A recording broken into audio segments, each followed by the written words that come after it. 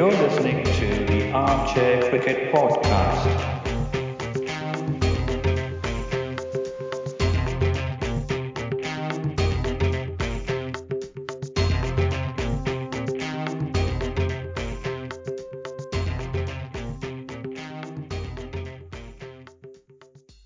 Hello, everyone. Welcome to another episode of the Armchair Cricket Podcast, a podcast focusing on Test cricket by armchair critics of the game. Continuing with our World Cup digest covering latest matches and news, today we'll be covering four matches number 26, 27, 28, and 29, played between Bangladesh and Australia, Sri Lanka and England, India and Afghanistan, West Indies and New Zealand, respectively. Without further ado, let me welcome my co host Ajit so that we can talk about this. Hello, Ajit. Hi, Giri. How are you Wagwan. doing? Oh, wow. All right. I'm working on my, patwa, if I may say so, Jamaican Why patwa. not? Good, man. Say it again then.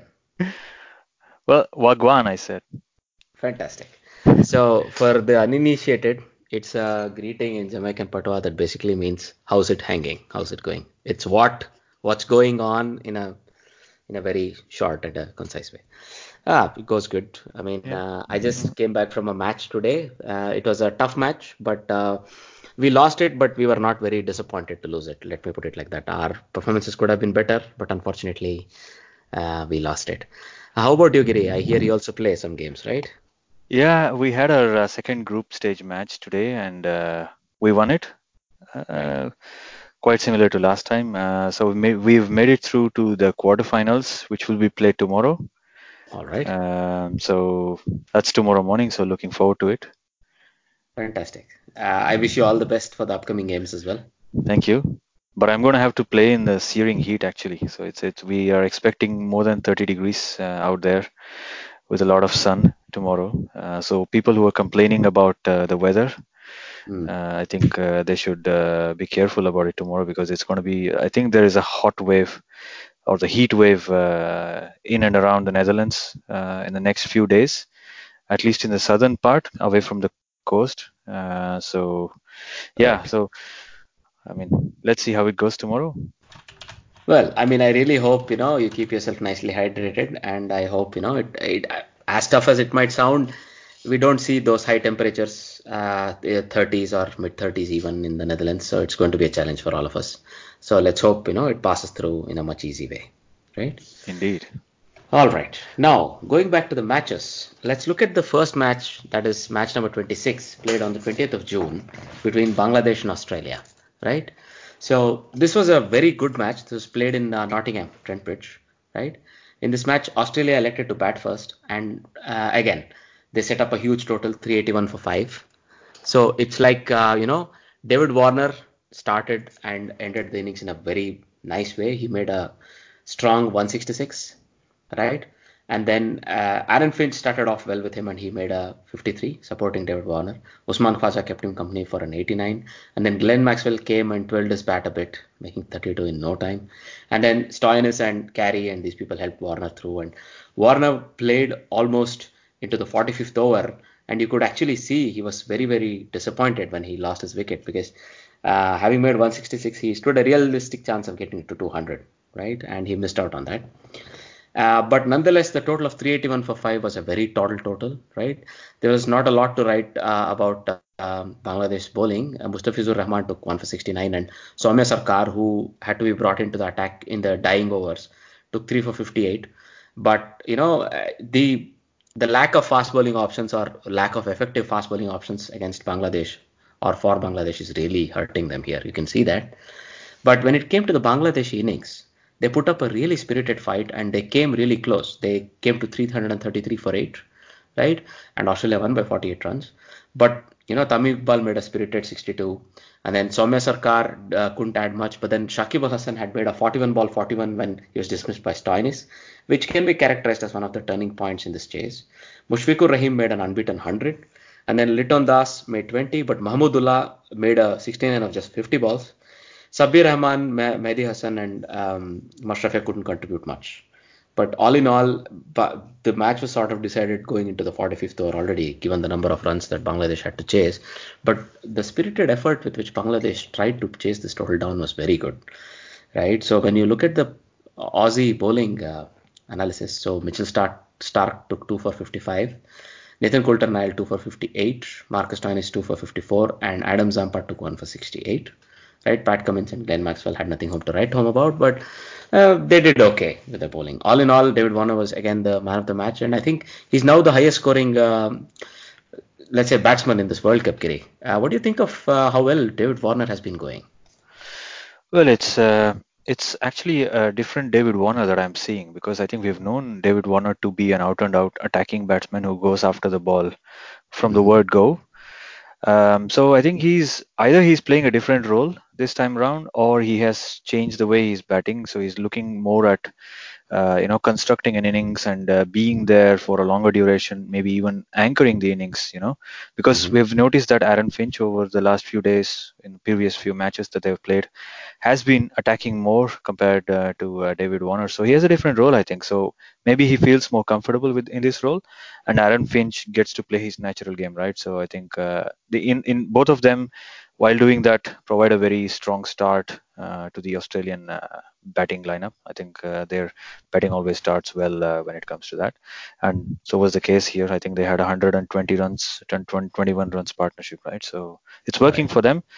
Australia are looking very good. Indeed. And well, Bangladesh did not help themselves when they could not win this match. But, as the events unfold in the upcoming days, it might very well happen that, the top four positions are sort of sealed off. It's just a matter of who finishes where in the top four, right? Hmm. So, as we see the other matches, let's go into that. So, Hmm. would you like to take us through the second match, Kiri? Match number 27? Yeah, sure. So this was played between Sri Lanka and England, the hosts England. This was played, if I'm not wrong, at Leeds, Headingley, so Yorkshire home ground. Right. Sri Lanka won the toss, and so they decided to bat first. Seemed like I would say a slowish pitch. I think that was the assessment, and it was expected to either slow down or hold up a bit more Hmm. towards the latter part of the day when the sun, would come beating down. So Sri Lanka lost both their openers cheaply, Karunaratne and Pereira, for 1 and 2 Right. respectively, and along with Kusal Mendes, this new guy, right, Avishka Fernando, a very talented young batsman. He played a very quick 49 runs. He just missed out on his 50. He was Hmm. looking very good, I think, amongst all the Sri Lankan batsmen. He was looking more fluent, and he even hooked or pulled Jofra Archer for a six over square leg. So he was looking very good. Right. Yeah, and yeah, he was caught at third man, I believe, of Mark Wood. Ah. And then Kusal Mendes and Angelo Matthews got together, and they put on a very good partnership, a very steady partnership. The scoring rate was very low. I think that was expected because the pitch was not, not a batting pitch, so to speak. So these two guys put on a partnership of, I believe, 70 odd runs, 71 runs or so, before Kusal Mendes was dismissed for 46. Angelo Matthews continued batting, and then he was joined by Jeevan Mendes, who was out first ball, cotton ball Rashid. And then Dhananjaya De Silva made 29 runs, but he couldn't last longer, so he was also out off the bowling Hmm. of Archer, caught by Root. And then Right. Tisara Pereira came out to bat. He was out cheaply for 2 runs. Isuru Urana, the other all-rounder, he was out for 6 runs, throwing caution to the wind. He was caught. Hmm. Right. And the tail basically did not fire for Sri Lanka. Malinga was out for one, and Nuwan Pradeep was not out for one. But in the end, Angelo Matthews, who had a very scratchy innings but stayed not out till the end, he made a very crucial and, as it turns out, an important 85 at the end of the match, at the end of this innings. So Sri Lanka reached 232 runs for the loss of 9 wickets in their 50 overs. Bowling wise, Chris Wokes bowled 5 overs for 22 runs and picked up a wicket. Jofra Archer bowled 10 overs, 52 runs and picked up 3 wickets. Um, Mark Wood Mark Wood picked up 3 wickets for 40 runs. Ben Stokes 5 over 16 runs, no wickets. Moeen Ali bowled economically for 40 runs in his 10 overs. Adil Rashid picked up a couple of wickets. And Joe Root also rolled his arm over for 13 runs in his 2 overs. When England came out to bat, they lost Johnny Bairstow very cheaply, even in the first over, by a beautiful Malinga delivery. I think he was out LBW for a duck. The local lad, of course, Johnny Bairstow.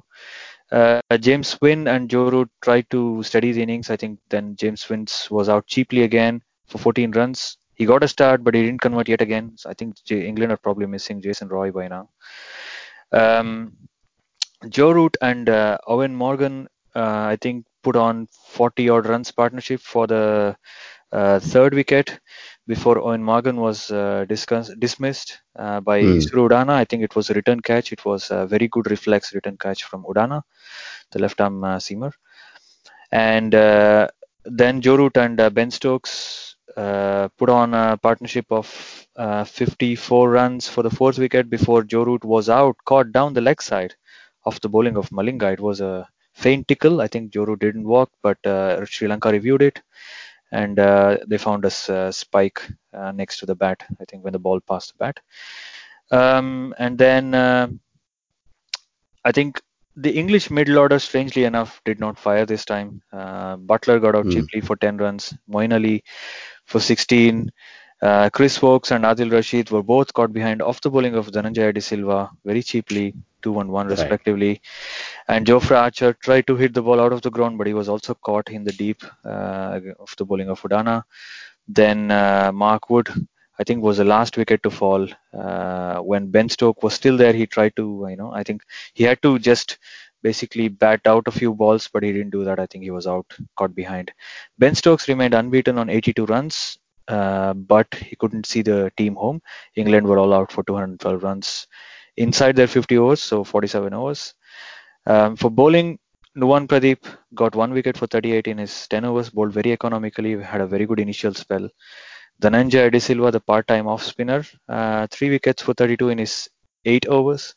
Thisara Pereira bowled economically for 34 runs, didn't pick up a wicket in his 8 overs. Isuru Udana, a couple of wickets for 41 in his 8 overs.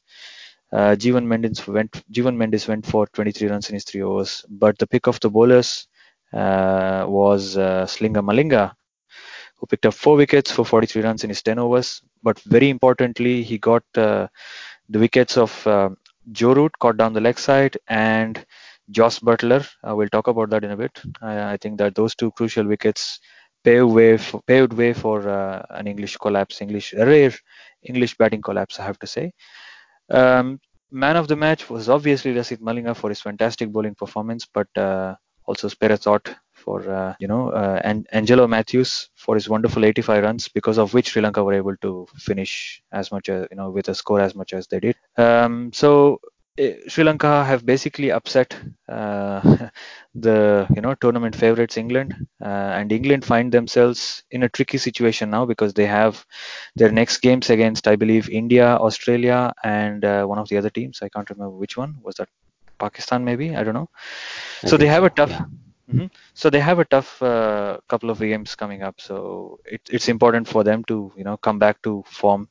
Otherwise, they might actually have they might have an outside chance of being knocked out. Well, I mean, that seems to be a bit of a far-fetched notion at this point in time, at least. Yeah. But, well, at least Sri Lanka really have caused the first major upset of this tournament.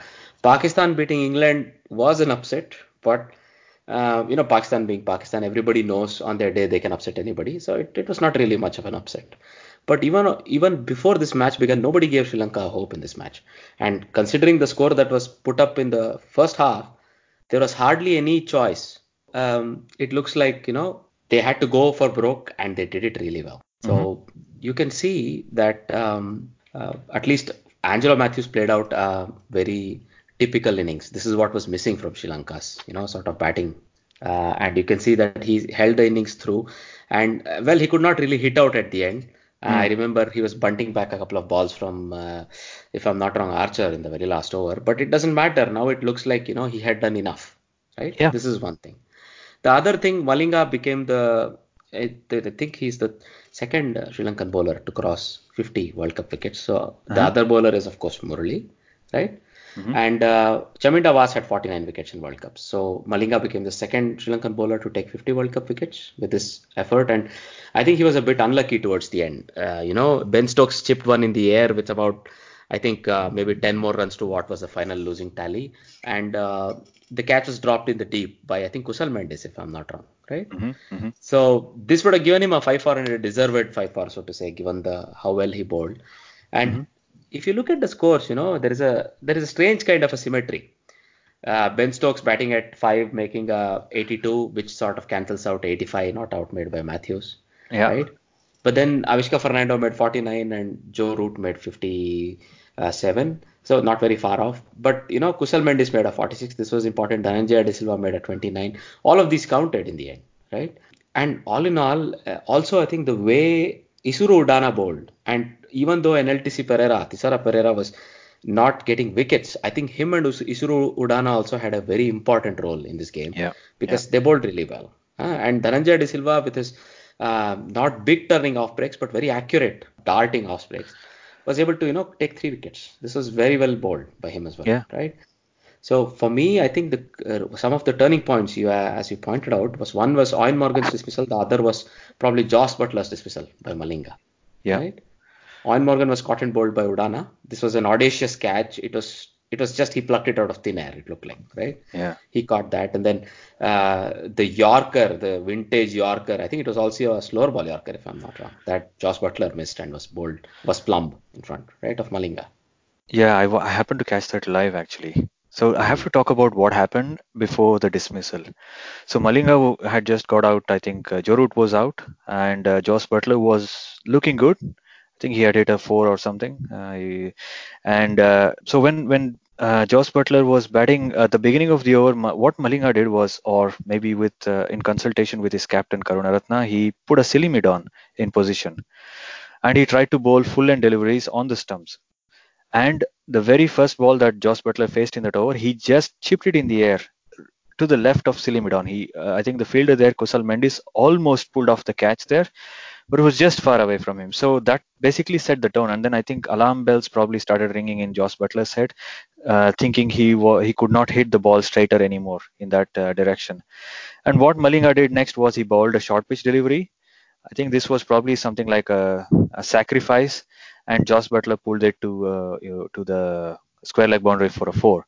So Josh Butler was on the back foot because I think in his mind he was still thinking about the fielder at Silimidon, but he got a four ball in a boundary ball. He hit it for four, and the very next ball, what does Malinga do? He bowls a slower ball Yorker on the stumps, and Josh Butler, aware of the fielder at Silimidon, swings the bat across the line instead of trying to hit it straighter. He tries to hit the ball towards mid wicket or even square leg, and because of that he missed the ball, and then the ball hit the pad, and he was caught in front. Butler in fact reviewed it, but it was all three red, so he had to go. But this was fantastic bowling and very good planning and strategy by both the captain as well as the bowler, and Malinga to execute such plans to such great accuracy. I think hats off to the bowler. I think we still see uh, the old dog has a lot of tricks up his sleeve. So very good to see Malinga picking up 4 wickets in this match. I think he bowled really well, rolling back all those years. Indeed. Well, somebody in the commentary team, I forget who, also was pointing out the same thing that, he was able to roll back the years upon command. He's not the same force that he once was, but he's still able to make a very telling contribution. Like recently, he won the IPL of the last ball, right? Yeah. By trapping Shardul Thakur. So he's able to do that in like certain periods where he's as effective and as good as he ever was, right? Maybe Mhm. these times and periods come in flashes rather than a sustained burst, but nonetheless, that's good enough, right? He won this game. Now, if you were to go further, let's look at the matches that were played on 22nd of June. So basically, match number 28 and 29. So let's take a look at match number 28, the India versus Afghanistan. This was a low-scoring thriller, Giri. Would Yeah, you like to played at take us through? Southampton. Indeed, yeah. Yeah. at Hampshire Bowl. So played at Southampton. India won the toss, decided to bat first. I think everybody thought this was a very good batting wicket. So Virat Kohli said he was very happy and he wanted to bat first. Afghanistan captain Gulbuddin also said he would have done the same. But when the Indian batsmen came out to bat, they found it very difficult to score on this pitch. I think it was stopping. It was a slowish pitch. It was not so much conducive for batting. Rohit Sharma was out cheaply off the bowling of Mujibur Rahman, who shared the new ball with Aftab Alam. So it was a not a longish opening partnership this time around. I think the first wicket fell for 7 runs, so an opening partnership failure there in this case. And then KL Rahul and Virat Kohli, who came in at number three, they put on a very good partnership of, I believe, 57 runs. And Rahul was dismissed by Mohammad Nabi for 30 runs. Virat Kohli and Vijay Shankar then put on another sizable partnership before Vijay Shankar was dismissed for 29. And then Kohli and Dhoni batted together for a few more runs. And then Kohli was himself dismissed for 67 runs of 63 deliveries. Yet another 50 for Virat Kohli. I believe this is 50 number 52, if I'm not wrong, 51 even. Wow. And then look at the records here. And then Mahendra Singh Dhoni, along with Kedar Jadhav, they spent a lot of time together. I think they studied the ship. It was a very slow scoring match, I think. And Mahendra Singh Dhoni got out for 28 runs when the score was 192 for the loss of 5 wickets. Hardik Pandya could not repeat his antics from the previous few matches, so he was out very cheaply for 7. Mohammad Shami, Kuldeep, and Jasprit Bumrah. Yeah, these guys could not add a lot of runs. And Kedar Jadhav was actually dismissed for a well-made 52 runs. I think this made sure India got to a score of a modest, if not meager, 224 for the loss of 8 wickets in 50 overs. This is a la 1990s, right? So it's very much Right. like the 90s. Hmm. Mujib got a wicket for 26 runs, very economic spell there in its 10 overs. Aftab, 1 wicket for 54 in 7 overs. Gulbuddin picked up 2 wickets for 51 in his 9 overs. Mohammad Nabi, 2 wickets for a very economical spell, 33 runs in 9 overs. Rashid Khan picked up a wicket, 38 runs in his 10 overs. And Rahmat Shah also picked up a wicket for 22 runs in his 5 overs. In response, I think it was a chaseable score. Afghanistan, if they had done well, I think if they had taken the game deep and if they had batted with a lot of sensibility, they would have been able to chase this down. But they lost their, opening partnership did not last long. They lost their first wicket for 20 runs. Hazratullah Zazai was out for 10. Gulbuddin and Rahmat Shah, the more traditional, I would say, test player, Rahmat Shah. These two guys put on a steadier partnership of 40 odd runs before Gulbuddin was dismissed off Pandya. And Rahmat Shah was out soon after for on the score 106. He was dismissed himself for 36 runs.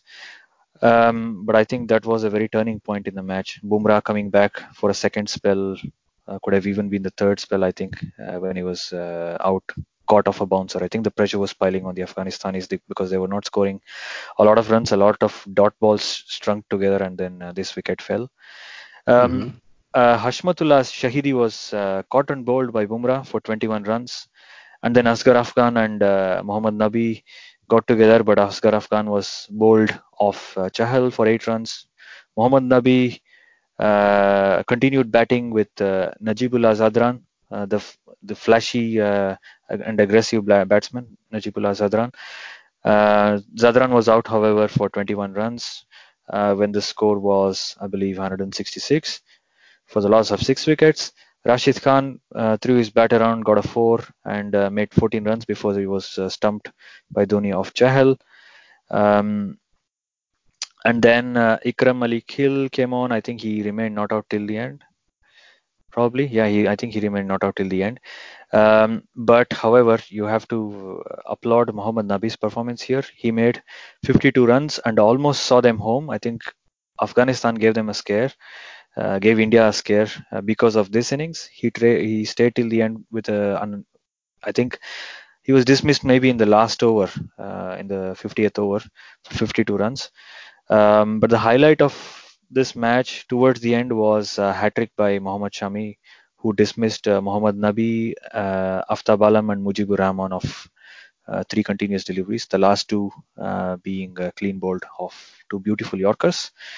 Bowling wise, India's bowlers bowled really well, even though it was a very small target. I think they bowled well and ensured that India picked up regular wickets, wickets at regular intervals, as well as bowled very economically. Shami picked up 4 wickets for 40 runs in his 9.5 overs. Bumrah, economical as always, had also picked up 2 wickets in that crucial spell in the middle overs. Yuzvendra Chahal, 2 wickets for 36 runs in 10 overs. Hardik Pandya also picked up a couple of wickets for 51 runs in his 10 overs. And Kuldeep Yadav, although he did not pick up a wicket, he bowled economically for 39, 10 overs and 39 runs. Man of the match, and I'm very happy to say that he's a bowler this time, and that is Jasprit Bumrah. So India, have found that, or India's middle order has finally been exposed, I have to say, Mm-hmm. and they almost had a scare on a very slowish pitch. So it exposed the middle order. However, I think very importantly, Kedar Jadhav, who hasn't had a lot of match time, got an opportunity this time, and I think he made it count. But we can talk about the others, on their positions and if there are any other changes that can be made to this Indian lineup a bit later. But Yeah. what do you think of this match? It was a close one, right? Did you follow this? No, unfortunately, because I was playing, I only caught the last 2 overs of Afghanistan's chase, right? So I was lucky enough to see the hat trick, or at least hear the hat trick, right? So in this case, when you look at the strike rates of the batsmen on both the teams, you Hmm. see Kohli has a strike rate of better than 100, Mm-hmm. right? Everybody else has struggled. Even established batsmen Shankar, Dhoni, Jadhav even, they're all having 70s, 50s, 70s strike rates like this. Even KL Rahul had only a strike rate of 56. Mm-hmm. Similarly, on the other side, Nabi had a strike rate of nearly 95. And then Najibullah Zadran has a strike rate of 92. Outside of that, everybody is again struggled. They are in 60s or 50s or 40s. So this shows clearly this was a sticky pitch. When you look at the bowling compositions, I think Afghanistan sort of read the pitch right. And if they had gotten to bat first, I think they may have well batted India out of this match because, look, they have only two medium or military medium bowlers, Aftab Alam and Gulbuddin Naib, both bowl Mm-hmm. around 75 to 80 mile an Mm-hmm. hour mark, right? And then they had four spinners, or they had three full spinners and a part timer. So Mujibur Rahman, Mohammad Nabi, Rashid Khan, and Rahmat Shah. So they had sort of read this pitch really well. And even though India finished with a slightly below par 224, given the pitch and given how well their spinners bowl, they still Mm-hmm. were in the game, right? Mm-hmm. So I think a lot of credit goes to Kedar Jadhav, who was able to take India to 224, right? Dhoni was a very subdued 28 of just 52 balls, which is very weird for Dhoni, right? So it, and also Rahul struggled, but that all this shows that stroke makers were not able to get the ball on the bat as easily as what they're Mm-hmm. used to. Rahul is a stroke maker, and he probably struggled a little on the sticky pitch, Yeah. right? Also, Mujibur Rahman, his contribution was very important because when he opened, he took out the big scoring Rohit Sharma. That's his only wicket. But then he also finished with like just giving away 26 runs of his full quota of 10 overs, right? This was very impressive. So all in all, this was a real thriller, and I think India were very lucky to have gotten away with this, right? Yeah. Well, until Rahmat Shah and Hashmatullah Shahidi batting, this was, I'm talking about, 2 for 106. Yeah. So this was still in the 26th, 27th over of the innings, and they had plenty of time left. They could have scored at 5 over once, let's say the venom out of the Indian attack had been drawn. But a lot of credit to Bumrah, and rightfully, even though Shami took 4 wickets, Bumrah finishes as the man of the match, even though he had 2 wickets because of Yeah. these two dismissals, is what I think, because Yeah. those were his wickets, and he took them out, I think, even in the same over, if I'm not wrong, right? Yeah. Dismissing both Indeed. set batters. Yeah. That was the crucial turning point because Asghar Afghan failed after that, and it all fell on Mohammad Nabi and a little bit too on Najibullah Zadran. And as well as they batted, in the end, the Indian, the Pacers were a bit too much in the back end of the innings because, um, it was 24 runs of 18 balls. This is a very Mm-hmm. gettable total with Mohammad Nabi in the crease, and I think he had Ikram Ali Khill for company. Yep. So it was not a completely ungettable thing, but the way Shami bowled the 48th over of the innings was Yeah. very good, right? And then Bumrah followed it up with another excellent over. Yeah. So they sort of finished it off right there, and they had enough to chase. 16 runs of the last over is still chaseable given what happens in IPL day in day out, right? Yeah. And Nabi hit the first ball for a four. So I can just tell you, my heart stopped in a mouth when he took the second ball. He declined the second ball single so that he Yeah. retained the strike. And the third ball he hit high and long, and my heart stopped in my body for a second because Only, yeah. it looked like he had cleared long off, but long on. But I think it went straight into long on's hands to I think Pandya's Hardik hands. Pandya. Yeah. Yeah. That began the slide which brought in two clean bowls for Mohammad Shami. So he becomes the second Indian to take a World Cup hat trick after Chetan Sharma 32 years ago that Chetan Sharma had done that. So congrats to Mohammad Shami. Wonderful bowling performance. His final spell does not actually indicate how well he bowled because Yeah. his first spell was 4 overs, one made in 6 runs, one wicket. That was Yeah. like crazy good, Yeah. right? Yeah. So again, the Indian bowlers seem to have, for a change, bailed the Indian team out and have won this match for India. It would have been two continuous upsets in a row because Sri Lanka having beaten England yesterday. It would also have been another upset today. But this one has Yeah. gone on to form. This is unexpected, so to say that there was such a tough contest. Yeah. But in the end, India deserve the 2 points that they get. And they are third on the table now, having won four of their five matches. And the other one that was abandoned gives them 9 points, right? Yeah. The other two teams, New Zealand and Australia, who are ahead of them, have played one match extra. Okay. Right. So now let's look at the other match, right? The second real thriller of the day, the match between West Indies and New Zealand, right? So if we were to quickly look at the scores, this match was played in Manchester, and New Zealand uh, were asked to bat first by West Indies who had won the toss, right? So in this case, Sheldon Cottrell made two quick incisions. He dismissed both the openers of the very first balls they faced, and New Zealand was 0 for 2 in the first over of the game, right? So it was crazy, and but somehow Kane Williamson and Ross Taylor came together. They steadied the ship first and built a wonderful, wonderful platform. They took New Zealand to 167 for 2 in the 35th over when Ross Taylor was dismissed for 69. Kane Williamson held one end together and he even accelerated once he completed his 100. So Kane Williamson made a very effective 148 out of 154 balls. And if you can imagine, he took, I think, about 125 balls for his 100. So from there, if you look at it, he has accelerated beautifully and then finished nearly run a ball. Even though he took half of the number of balls in the innings, he made effective use of it. Tom Latham made 12, Jimmy Neesham 28, Colin de Grandhomme 16, Mitchell Santler 10. They took New Zealand to a very competitive 291 for 8. And nobody could have assumed they would get to this far when you remember how they were batting the first 10 or 12 overs that Ross Taylor and Kane Williamson were batting. This shows how much time is really there in an ODI, that you can actually construct a proper innings, take it deep into the 30th, 35th over, and if you have batters left, you can always increase the score quite effectively. When you look at the bowling performances, Sheldon Cottrell took 4 for 56 of his 10 overs. Kemar Roach, who was brought back into the team along with Ashley Nurse. Kemar Roach took 38 or considered 38 runs of 10 overs but could not take any wickets. Holder took no wickets but considered again 6 runs an over, bowling his 7 overs. And then the only other bowler of any note was Carlos Brathwaite, who finished the innings off. He was very costly in the end, but he took 2 wickets for 58.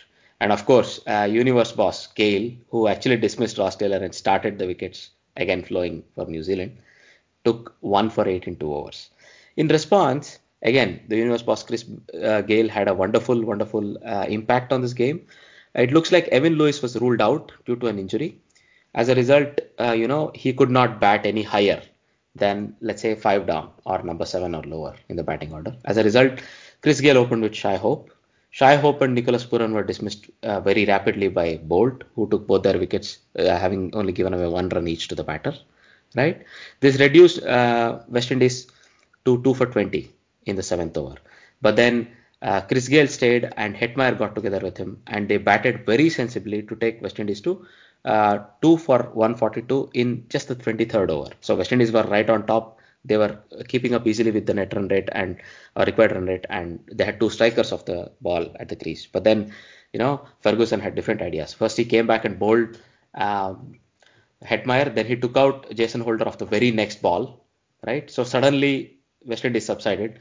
Carlos Brathwaite came in to join Chris Gale, and they took the score all the way to just 152 when Chris Gale himself was also dismissed by Colin de Grandhomme, right? So this meant, West Indies were now second favorites to win this game, and it was not going to be easy. But Carlos Brathwaite probably played the best one-day innings of his career, where he has hit 101 of 82 balls, and he was the last man dismissed. He kept company with Ashley Nurse and Evan Lewis. Could not do much. Evan Lewis came in at number 8, but really could not do much.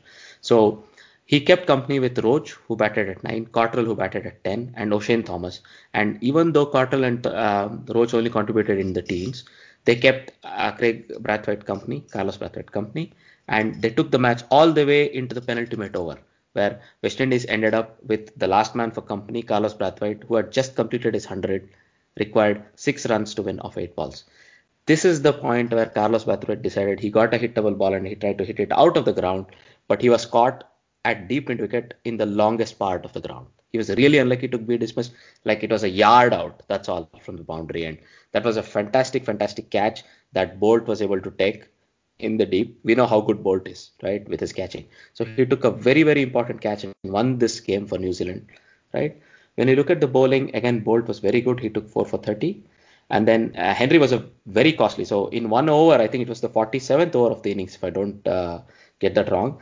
I think Carlos Brathwaite took him for 25 runs, and that changed the complexion of the entire game, right? Lockie Ferguson was a bit costly, but took 3 for 59. Jimmy Neesham took 1 for 35, and Colin de Grandhomme took 1 for 22. Santner did not take a wicket and considered 61 runs of his full quota of overs, right? So again, New Zealand won a real, real, real thriller. It was a bit of a heartbreak because having done so well, having gotten to 100 and taken 25 runs off the penultimate over, Carlos Brathwaite could not finish the innings and could not take the winning hit. Right. As a result, it was heartbreak for West Indies, and this also makes it very difficult for them to, qualify for the knockouts, Giri. Well, I think West Indies so far they've played 6 matches, right? And they've won I think just one match that was against Pakistan at the beginning of the tournament. They've had 4 losses. With 3 points, they placed seventh on the table. I think West Indies have very less or even no chance of making it to the playoffs or the semi-finals. I think it's very difficult for them, along with Indeed. South Africa and Pakistan. Afghanistan is out of the tournament, but I think West Indies, probably the dream is over. Indeed. Well, I mean, this sort of quickly brings us to the next match, South Africa versus Pakistan, that is scheduled to be played tomorrow, the 23rd of June.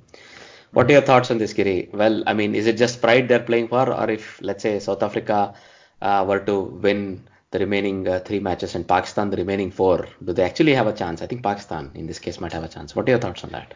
I think Pakistan might have a chance, but who are they playing against? Have they played against Australia already? No. So No, I right? think they So have, yeah. yeah, so even if they win one match, I think they will be placed at 5 points, which is still, I think, even if they win 2 matches out of those 4 that they are Hmm. scheduled to play, Right. they will reach 7 points. And currently, the fourth place team is England with already 8 points, so they can't make it. So I don't think it's possible. Right. But South Africa have everything to play for, and most importantly, their pride. I think they promised a lot, but they haven't delivered. Hmm. It's yet Hmm. another disappointment for them when it comes to ICC tournament. They're a very good test side, but I think in one-day format they're still struggling. They have been struggling for quite some time now. Um, yeah, it's going to be an interesting match. Pakistan will look to bounce back from their defeat against India, and South Africa will try to do the same. But I think they lost to Bangladesh, right? So we'll see. Well, let me It's give you an outlandish scenario, okay. right? What if Pakistan were to win all 4 of their matches? They would be placed on 11 points. If Uh-huh. England, who have 3 matches left, lose to Okay. India, lose Okay. to Australia, right, and Uh-huh. win the remaining match, right, that would Okay. actually disqualify England and let Pakistan qualify. Is this even a possibility for you? Well, now that you say that, why not? Right? Why not? I think England, with by losing to Sri Lanka yesterday, I think they've opened up this opportunity, or the door is getting open for Pakistan. But Hmm. I think winning four on the trot could be a bit of a challenge. But you never know. I think Pakistan probably are the only team who are capable of doing that. Indeed.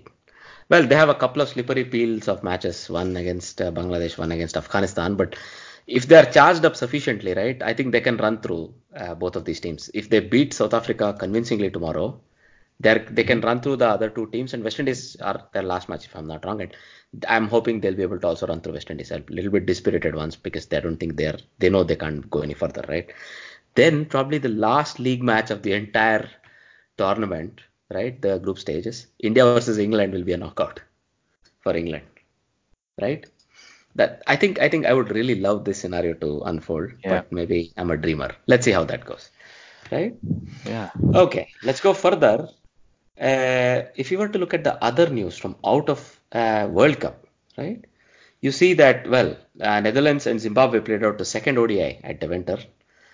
Zimbabwe made a very challenging 290 for six, but uh, Netherlands played wonderfully well to chase this down. So, just a quick summary of this.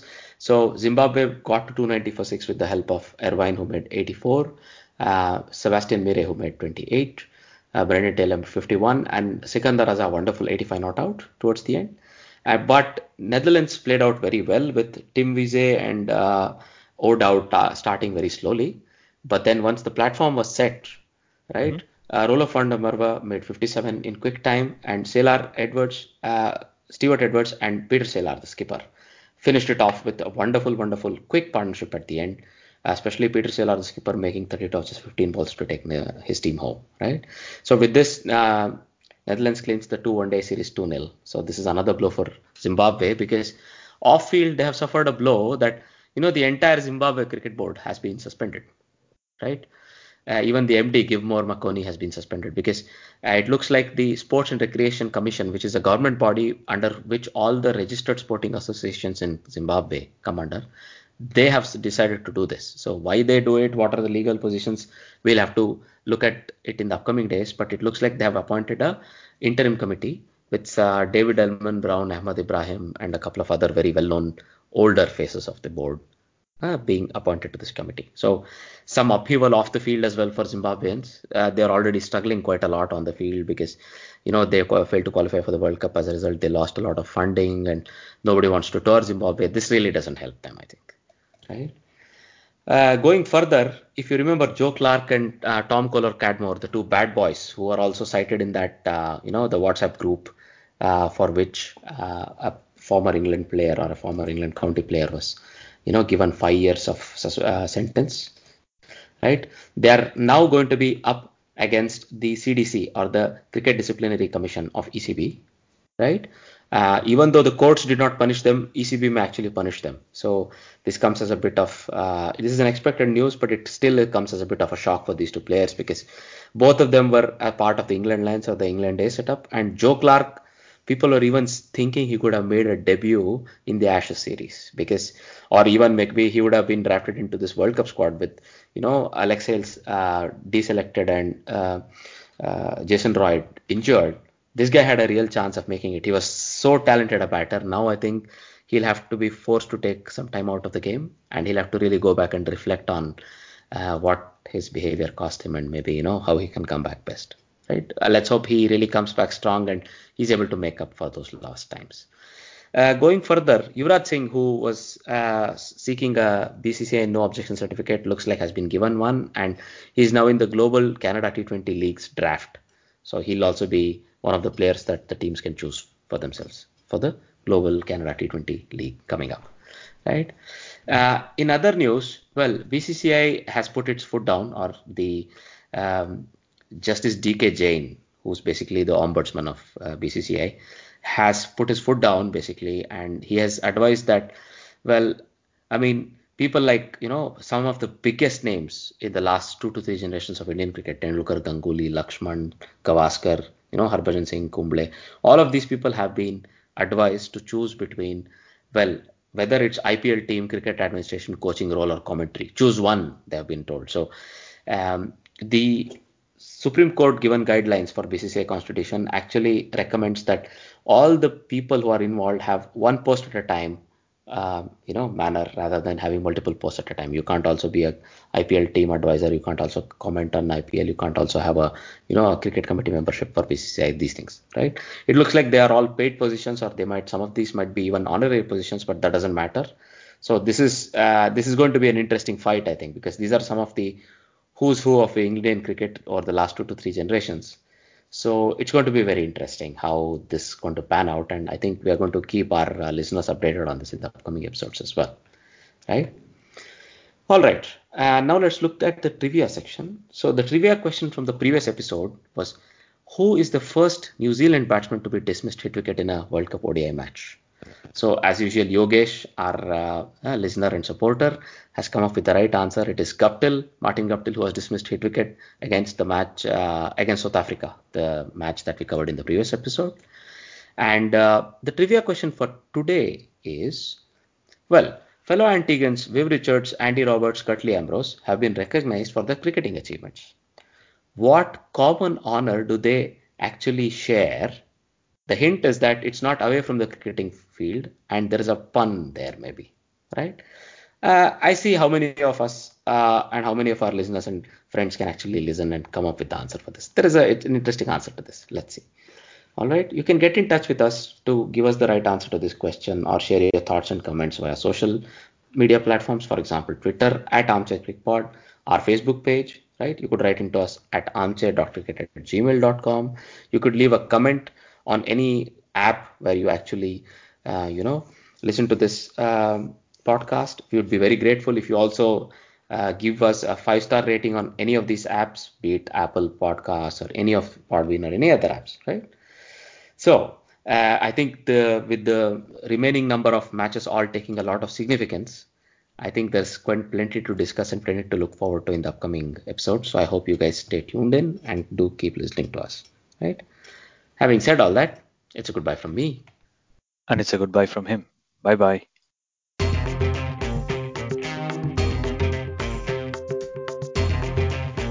You're listening to the Armchair Cricket Podcast.